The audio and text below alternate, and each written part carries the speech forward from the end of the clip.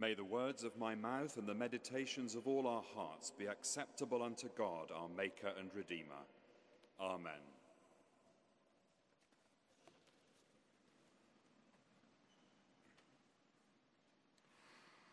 William Shakespeare's first experience of the theatre took place when his father, the Mayor of Stratford-upon-Avon, invited strolling players to perform at the town's medieval Guildhall.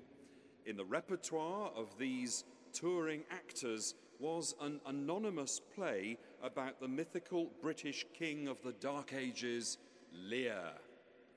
400 years later, groups of Shakespearean actors were also trundling round the country performing the works of the bard, and one of the most popular of his tragedies, Shakespeare's own version of King Lear.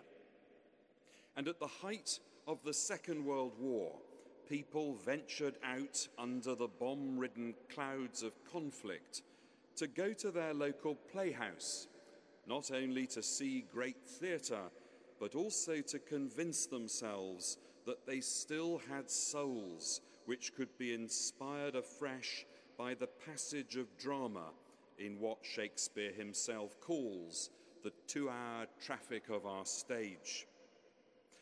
But the young and handsome actors had all been called up to act in a more visceral drama at the front, and so the audience had the dubious pleasure of being entertained by old men and maidens. The old men either long past retirement age or indeed lured out of retirement to flesh out the parts that the younger actors had abandoned to fight Hitler.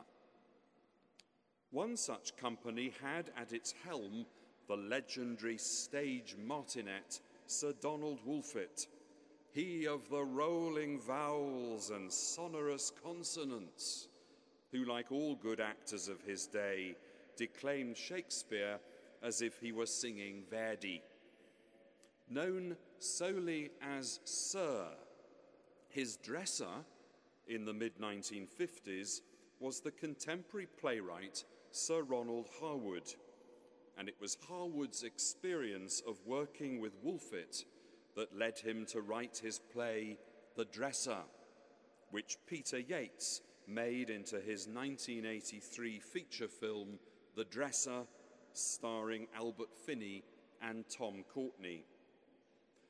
The story fuses the two dramaturgies of Shakespearean drama, tragedy and comedy. Because this film is, as Polonius in Hamlet might himself have described it, tragical, comical, historical, pastoral. Like our scriptural readings this afternoon, the story behind this film is about envy and selfish ambition. And while we laugh at the well-meaning inadequacies of the old hams, we see, all too tragically beyond the humour, Hitler on his relentless path of self-destruction in the skies above the Alhambra Theatre, Bradford, where King Lear is slowly but surely destroying himself and everyone around him, played by Sir, who, pushed by his ambition and his dresser beyond the limits of his failing health, destroys himself and is dead even before the stage door has been locked for the night. And what makes the tragedy of the film all the more tragical is that the principal cause of Sir's downfall is love, both love of self and unrequited love. Sir's dresser is called Norman. He knows no life other than to be Sir's dresser, and he knows no other world than the theatre. It is here that he is, as he puts it, in his element.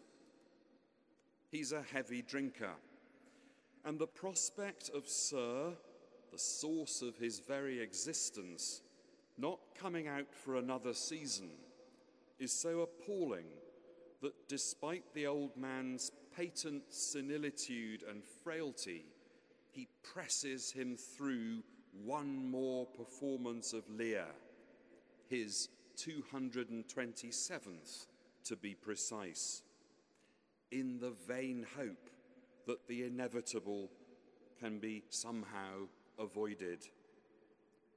What he actually achieves by this act of painful love is the old man's death and his own self-destruction.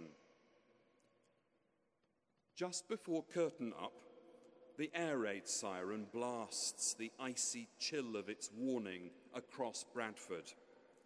Norman takes a heavy swig of brandy from his ever-present hip flask and enters the stage in front of the curtain. Ladies and gentlemen, the warning has just gone. An air raid is in progress. We shall proceed with the performance. Will those who wish to leave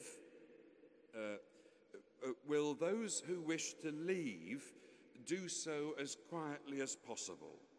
Thank you.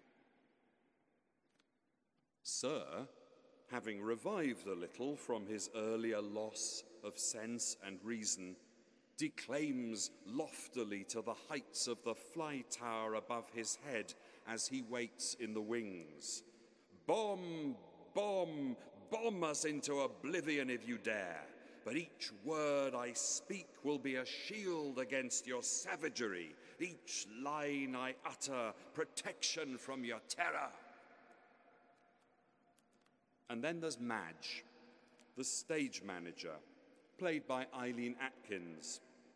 For 20 years, this tight-lipped, tense-faced woman has kept the show on the road, giving the impression neither of satisfaction in her work nor of dissatisfaction either.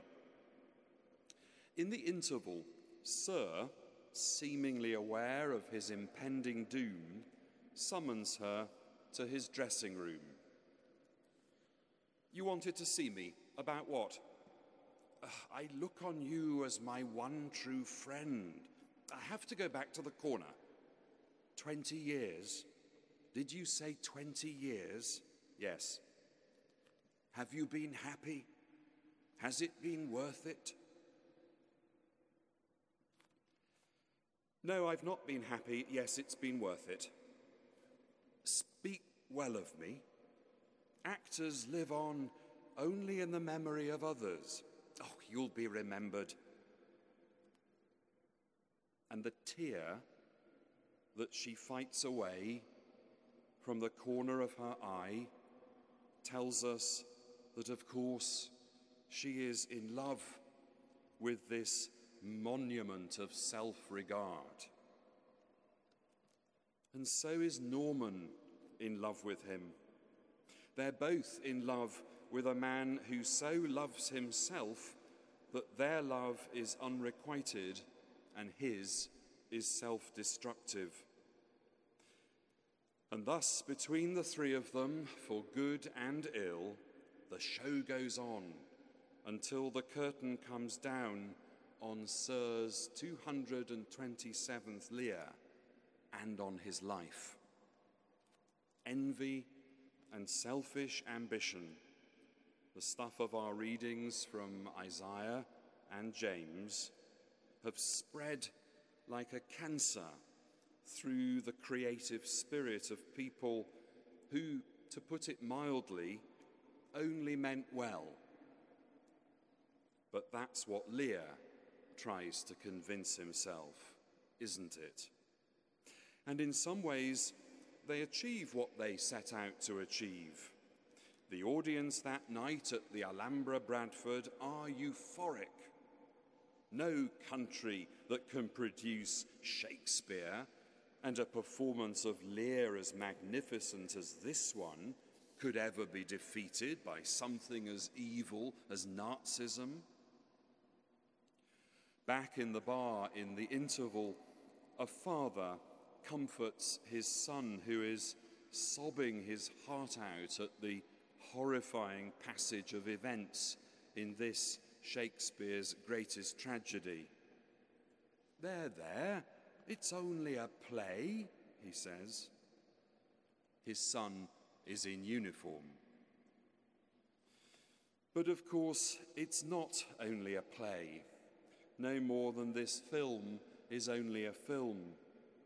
It's the playing out of something very real, the playing out of what happens to us when we place envy and selfish ambition above our duty to God and our duty to our neighbour. At the end of the film, Sir lies dead in his dressing room, covered by Madge against Norman's ridicule in his Lear cloak. Sir's wife, her ladyship, is on her way back to the theatre.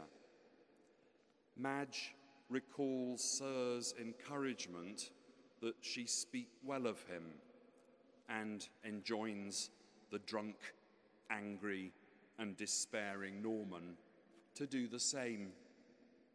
"Speak well of him?" Norman asks. "I know what you'd say. Stiff-upper, faithful, loyal, loving.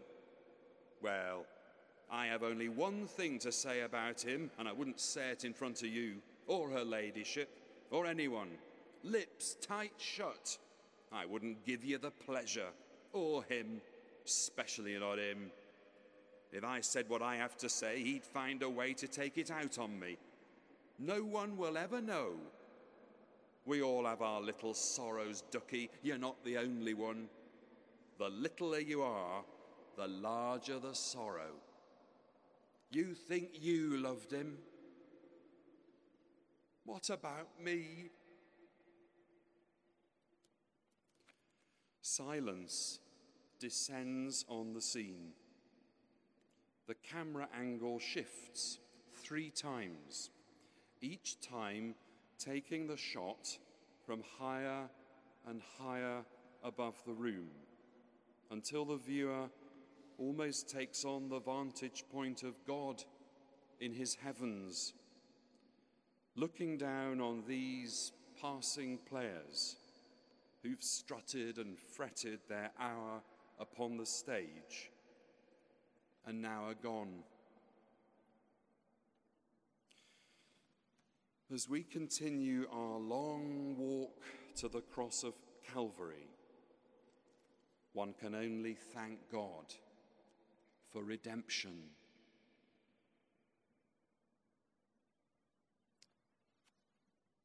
Amen.